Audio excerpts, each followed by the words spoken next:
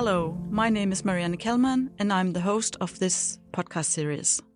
There are two things that we, the team behind the CBS Sustain podcast, has been wanting to do for a while. One is to conduct an interview with Majken Schultz, who's not only an esteemed professor at the Department of Organization, but also chair of the Carlsberg Foundation, one of Denmark's strongest and most influential research funds. The other is to make a live recording of the interview, so that more people could hear what Majken had to say in person. In April 2023, both wishes came true. CBS invited us to host a session at the so-called Green Business Forum, where researchers and practitioners debate issues pertaining to the green transition. We immediately jumped at the chance to invite Majken to do a live recording. Thankfully, Majken agreed and more than 50 people attended the event. So what you're about to hear is a recording of an interview with Majken Schultz about her ongoing research project called Making Distant Futures Actionable, conducted by Associate Professor at the Department of Organization, Emil Husted.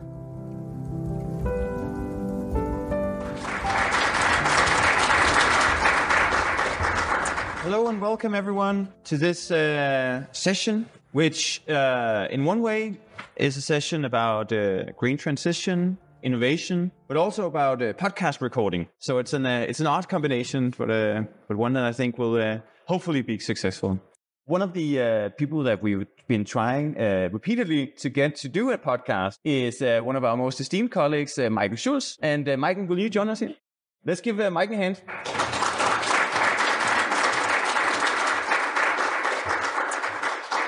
Majken is, as some of you know, most of you perhaps, a professor at the Department of Organization, has been for a while.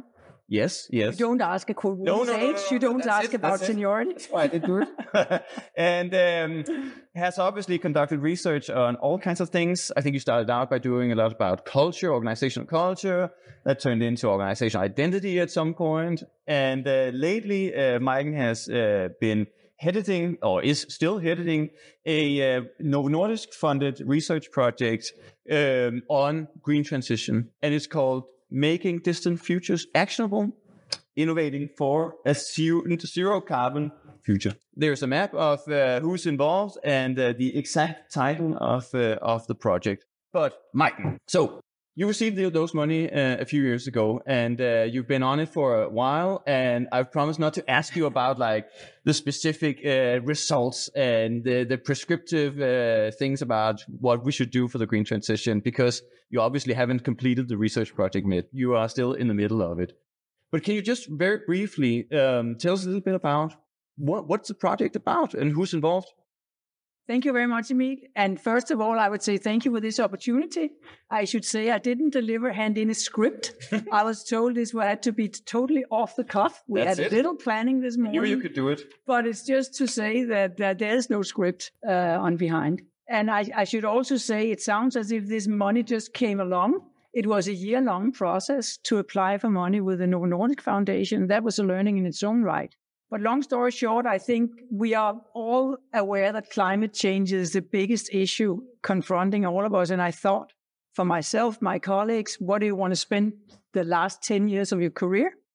And I thought climate change, whatever we can contribute from an organization theory perspective, would be very important. The other is we are a business school. And I think at that point in time, at least, there's a lot of discussion on climate regulation, taxation, governments. But there has been less focus on the role of companies, both as part of the solution and, of course, also as part of the problem.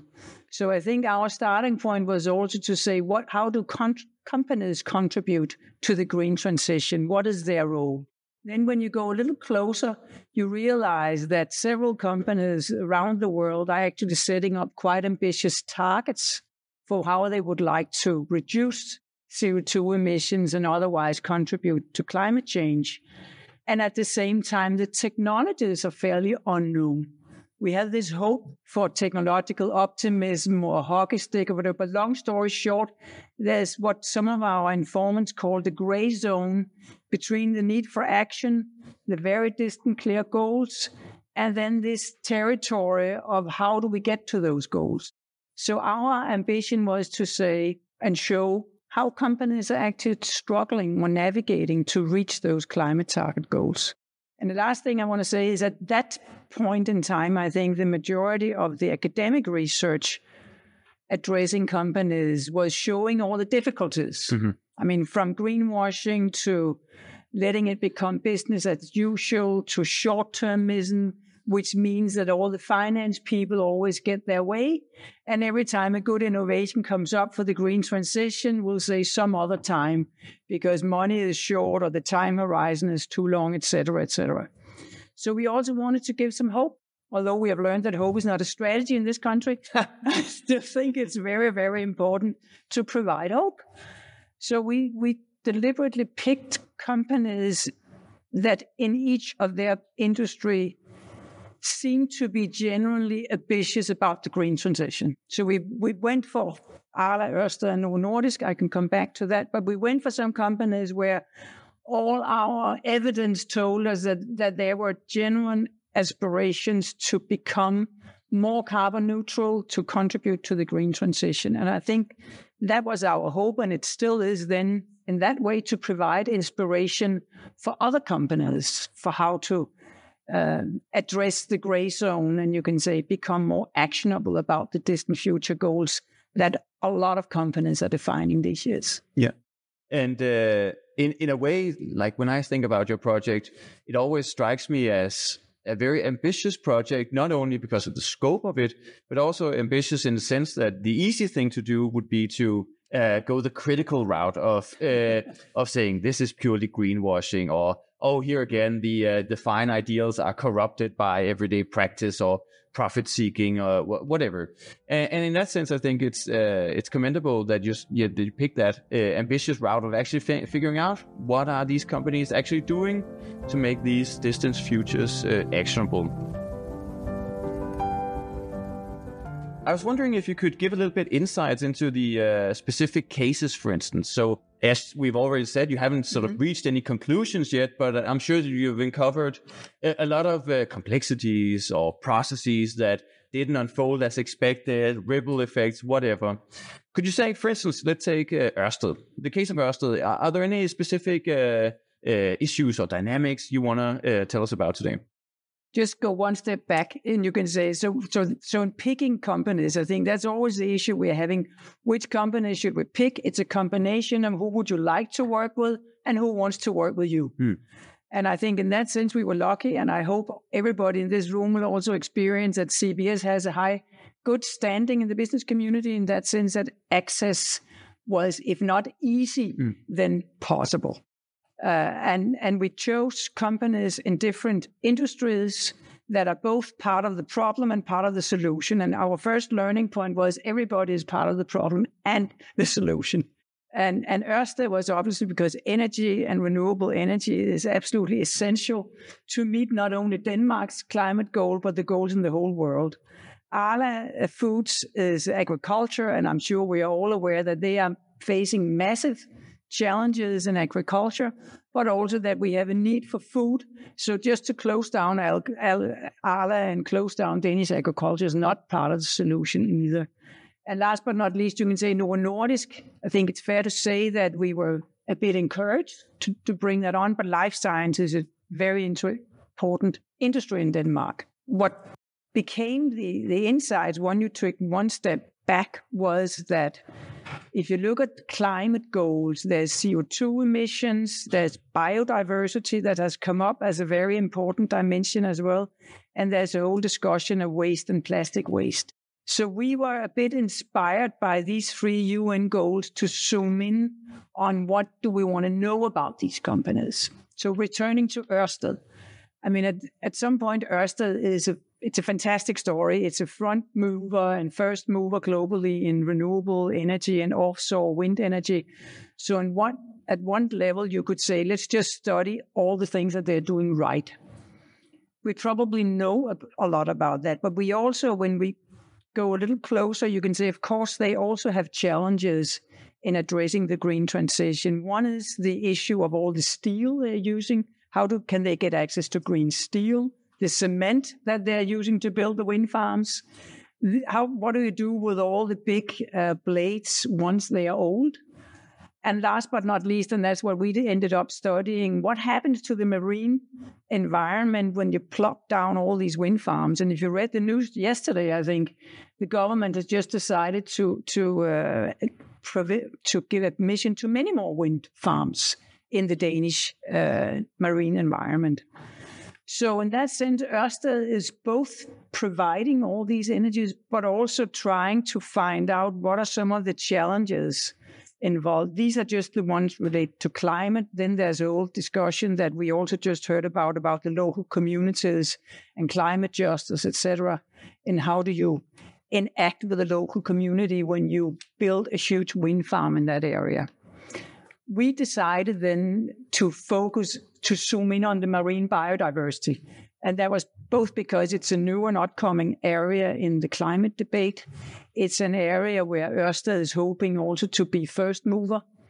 And I think it is an area where it is interesting from an organization point of view, how climate change also forces organizations to find solutions at a much closer relationship with nature's own time, as we could talk with, on the forces of nature. So in that sense, and of course there's a little bit of hype about nature-based solutions or nature-positive solutions, where Ørsted would say, how can we not only, you can say, restore or ensure that we don't damage the marine environment, how can we perhaps even make initiatives like artificial reefs or various undersea constructions that the marine ecosystem might thrive on, so we can actually add something positive. Mm-hmm. So that's sort of an interesting angle, because at some level you can say it's very much a negative debate, but at least there are some companies that are trying to say whatever we have to do, which we know we must do in order to reach our climate goals, can we also have unintended positive consequences, if you will. And the last thing that we found as researchers was interesting is when you talk about technologies and innovation for green transition, it's very often about scaling a solution, scaling a technology, and, using it all over the world in bigger and bigger and more cheap scales. When you talk about biodiversity, every place is different. And that was, Ørsted has actually a big wind farm in Taiwan, let alone the geopolitical challenges, but they have a wind farm in Taiwan, which is a completely different territory than the North Sea, than probably outside of the US coast. So this discussion of scaling, which means a lot in this innovation, becomes from local to local to local, in a sense. Mm-hmm. And I thought that was interesting. And for us as organization scholars, let's be honest, we know nature is out there, but it's something that most of organization theory has tried to conceal organization from nature. Yeah. And I think in these new solutions or search of new solutions, you will find ways in which organizations are trying to work with nature or create solutions that are based on nature's premises in other ways. I mean, that's necessary also.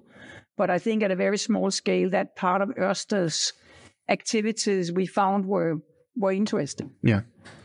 I think you're very right in pointing to organization studies as being a discipline concerned almost exclusively with humans. And if nature is included, it's always as a nuisance, as something that disturbs the human fabric of resource, resource that you just exploit. Yes. So to me, that has been, I think, to the whole project team that you can see up there, that has been you can say for us, it's been a revelation and an interesting discussion that has taken us quite long in how do we then conceive nature. But that's another more theoretical discussion we're also having. Are there any of these dynamics or complexities that you also see in the case like Arla, for instance? Yeah, you can say in Arla, it's in a sense, it's more obvious. But that being said, Arla, as I'm sure you all know, that's a lot of pharma. It's a cooperative. So you can say they have the challenge from an organizational point of view that the owners of the company are also the ones who actually have to do the transition. Because sometimes you may have a board, you may have external people who say, go do that.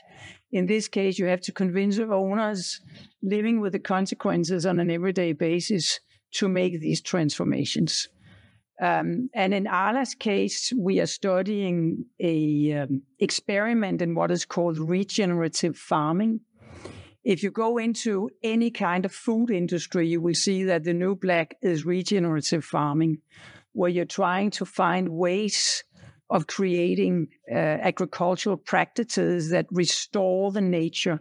Instead of exploiting soil, of course you exploit the soil and then you use the soil.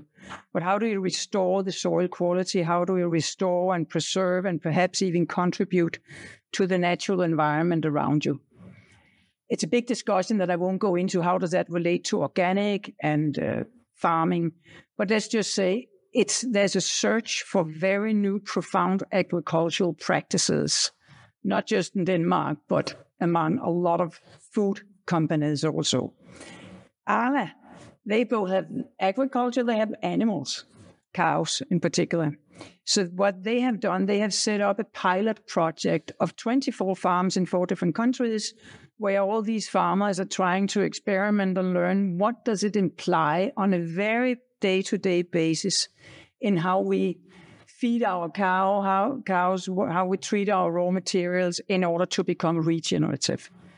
And as a small example, Sue is doing this sub-project, and one of the stories she came up with is they have to teach the cows to eat longer grass, because they have to learn to sometimes you will use different types of grass that may be more climate resistant. I mean, it's at that level. Yeah.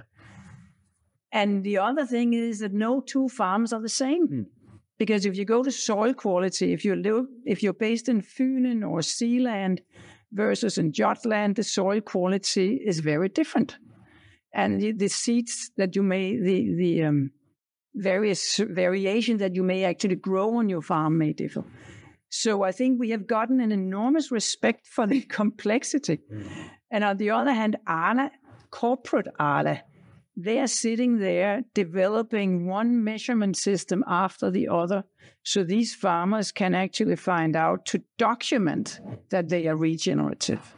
Because I think that's also what we all know, that no matter which climate areas we are talking about, it is accompanied by a huge need for documentation, registration, and this is no exception. But anyway, it's the same local to local. And but we have been met, and Sonny in particular has been met with an extreme openness. So she's studying this at the farm level, because when we make the future actionable in these areas, this is what has to happen. Just as in education practices, I mean, what happens in every classroom is what matters. Not, with all due respect, not what top management says about teaching, but how do we teach and interact with the actual students? And it's exact same here. Yeah.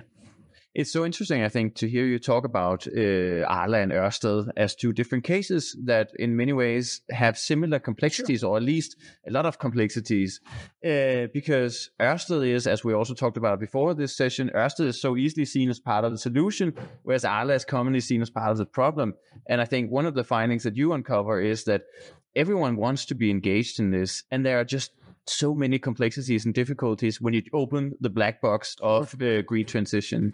I'm not sure everyone, but let's say, as I go back to my beginning, we chose companies that at least have been very clear in their targets. And Arla has a green ambition towards 2050, which is very clear and very committing. That doesn't mean they don't have a wealth of issues and challenges, as I think we are all aware. But you get a profound respect for companies trying. And I think this granular complexity also shows you what is at stake in order to make the green transition happen. And of course, you can say, going back to our temporality agenda, I don't think the individual farmer thinks 2050, but he or she has somehow committed to part of the Arla cooperative. And in that sense, it is this balance between the company and any company trying to maintain and track and register and rethink these targets. And what is interesting in Ørsted's case is that it's moving closer. I mean, Ørsted has moved their targets much closer to our present day, probably both because they have succeeded more fast than anticipated, but let's be honest, also because they have gotten a lot of competition. And their competitors are not they are doing the same thing to some extent. So I think there's also a positive race against moving targets closer to 2040, 2030, 2025 in some cases, depending on the specific area. It's interesting. One of our, an external teacher here at CBS used to work at what was called DONG previously. And he always says that 15 years ago, we sort of branded ourselves on being the best at burning coal. And 10 years later, we branded ourselves as being the best at not doing so. Yeah. And that, of course, speaks to how quickly the agenda can change, but also, I guess, the adaptability of such corporations when they actually do stuff to mitigate the climate challenges. I mean, Jonathan Feddersen, who is the one in charge of the Husted project, he has actually done historical. We started to do a historical study because I think most of us in this room will acknowledge that the transformation of that company is probably one of the biggest and most successful change processes in Danish industry in recent history. And I think we started actually the project, I just haven't mentioned it, by studying the whole first Vindeby, the first wind farms, and that whole transition. And ironically, for more than 10 years, some of these early steps were latent because there was simply not enough traction in the market for renewable energy. So that's a super interesting case in its own right. But you're absolutely right. And you can say, again, it gives you hope. If they're able to do that in such a short time, what else can we do in such a short time? Exactly. And so there's a final case, Novo Nordisk, which, from what I understand, shows something a little bit different because its product is different. But could you say a little bit about Novo Nordisk? Sure. I mean, I think Novo Nordisk has almost been a classic case in ESG targets and sustainability almost long before it became in fashion. So they are, in a lot of their emissions and their manufacturing systems, they are quite ahead of the game. But of course, there's a challenge, and some of their big, you can say, efforts is towards a more circular economy. And I think if you think of medical products, and I'm sure all of you sometimes use medical products of various sorts, there's a lot of a plastic involved. And in particular, if you're diabetic, you use these injection pens, which are one injection pens that produces a gigantic amount of plastic waste. So one of their big challenges, which we decided to focus on, is what they call the Take Back program, which at the first step is a way to find, in a sense, an organizational system where patients can deliver back their disposable injection pens and they can bring it back to Novo Nordisk or a recircular cycling facility in order to reuse that plastic waste. And that requires an enormous systemic dimension because the patient may go to the pharmacy, to the doctor, should send it by mail. And for the time being, they're doing various pilots in Denmark and 2 other markets. But the idea is also to roll that out at a global scale. And I think you can imagine that the infrastructure is very different in each country. So how do they translate such a model? That's the first thing, just to get it back, so to speak, take it back. And the next issue, which I think is also part of the circular agenda, is what to make use of all that plastic.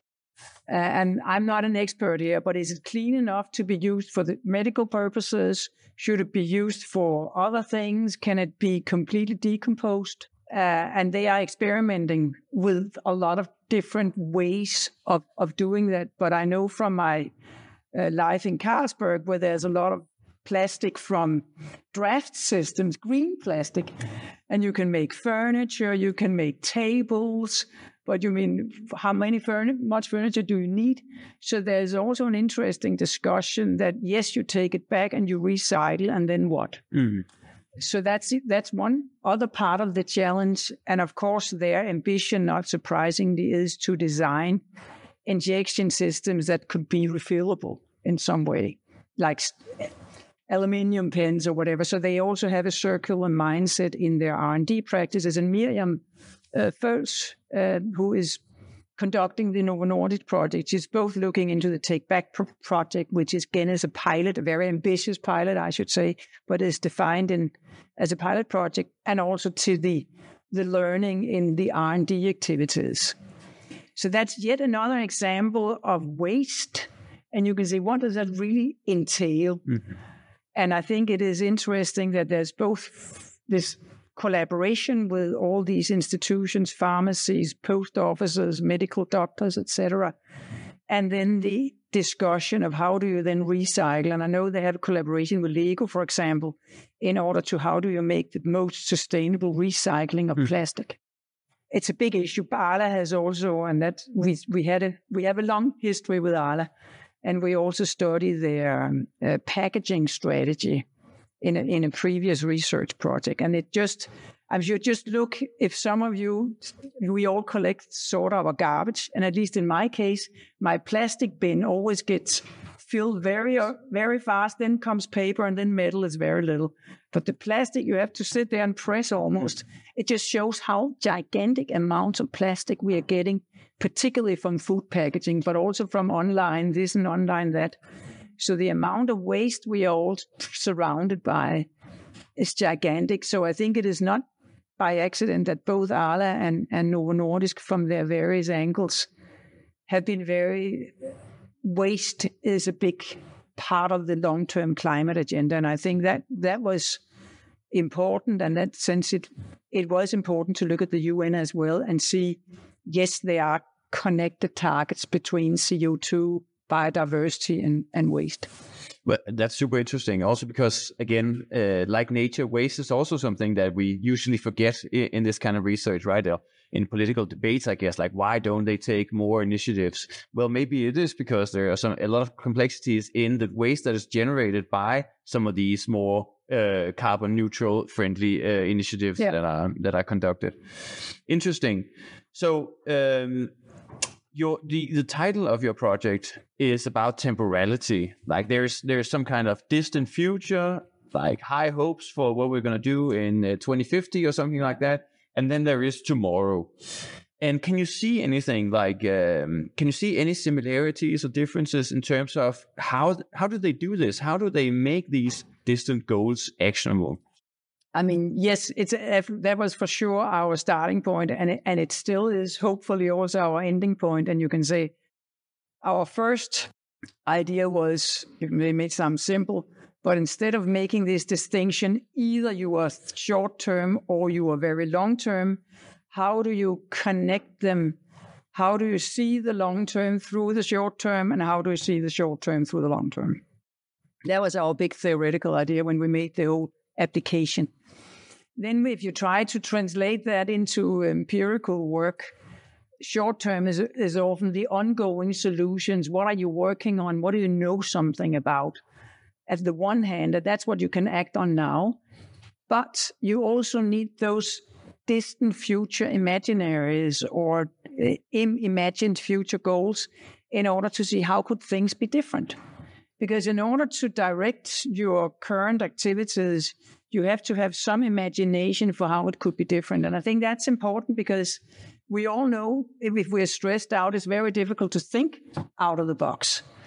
So the first thing is that in all of these three companies, they actually spend quite a lot of effort to try and imagine the world, the solution different, whether it's the circular economy or it's a net zero agriculture. How does it look like? So the first condition is that you actually are able to define something you think about as what would be the greatest education in 2050 or just 2030? It's not a simple question to answer. So that's been the first thing.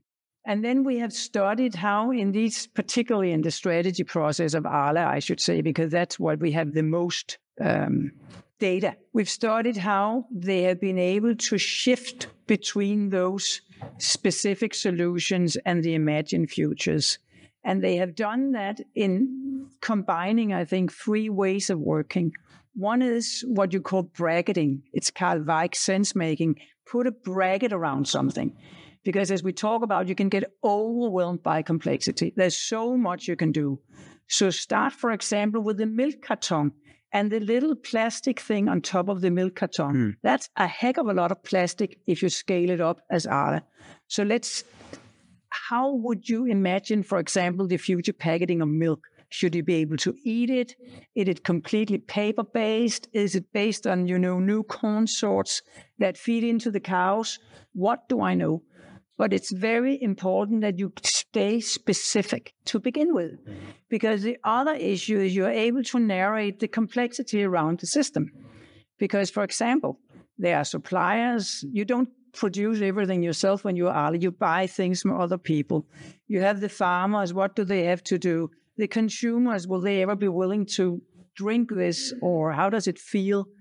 So the narrating capacity is extremely important. That's, of course, where a lot of our students could contribute, because the ability to connect the dot in a bitter narrative system is very, very important. And last but not least, as in any company, you need to be able to calculate the implications. And it's quite interesting, because one of the first things you observe with climate issues is everything is calculated, both in terms of CO2 equivalents and, of course, also in terms of money. And actually, it's interesting that companies, they talk about guesstimates. It's okay not to be precise. Mm-hmm. So you also have to be a little more flexible on your financial rigorism and say, we just need in big numbers, what may that mean? So if you combine that ability to be focused, narrate the big picture, and make some, let's say, common sense calculation, both on the environment and the economic, as you shift back and forth what you can do and what you might do, our experience is that is what moves them furthest towards the future. Whether it will hold up in the other companies is to see, but that's a super, Miriam has done outstanding study and has been given access to strategy, 40 meetings throughout a year where we have studied in great detail. Of course, you won't find the same with the farmer, right? No. This was a corporate strategy process, but it gives us some ideas of what corporations have to do, and you cannot leave it to the finance people alone. You cannot leave it to the communications people alone. So it's that intersection also at a corporate level, which is extremely important. And that is no small issue from an organization point of view.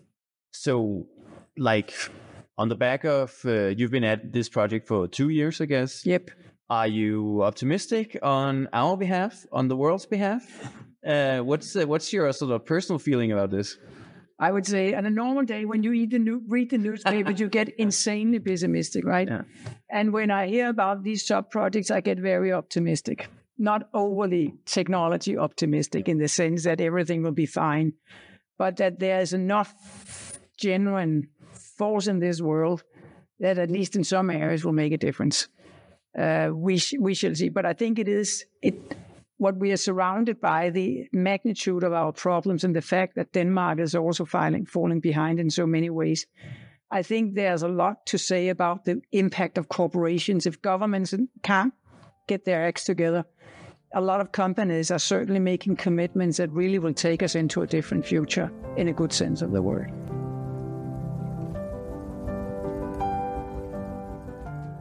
And so the final question, we're here at the university, at the business school, and you're conducting such a study. A lot of other people are involved in studies on the green transition. And so from your experience, what can we as researchers do? I mean, how can we assist in the green transition? No, I think we shouldn't stop being critical. I mean, I'm not saying we should just go out and be optimistic and study the success stories, but we should also study the success stories.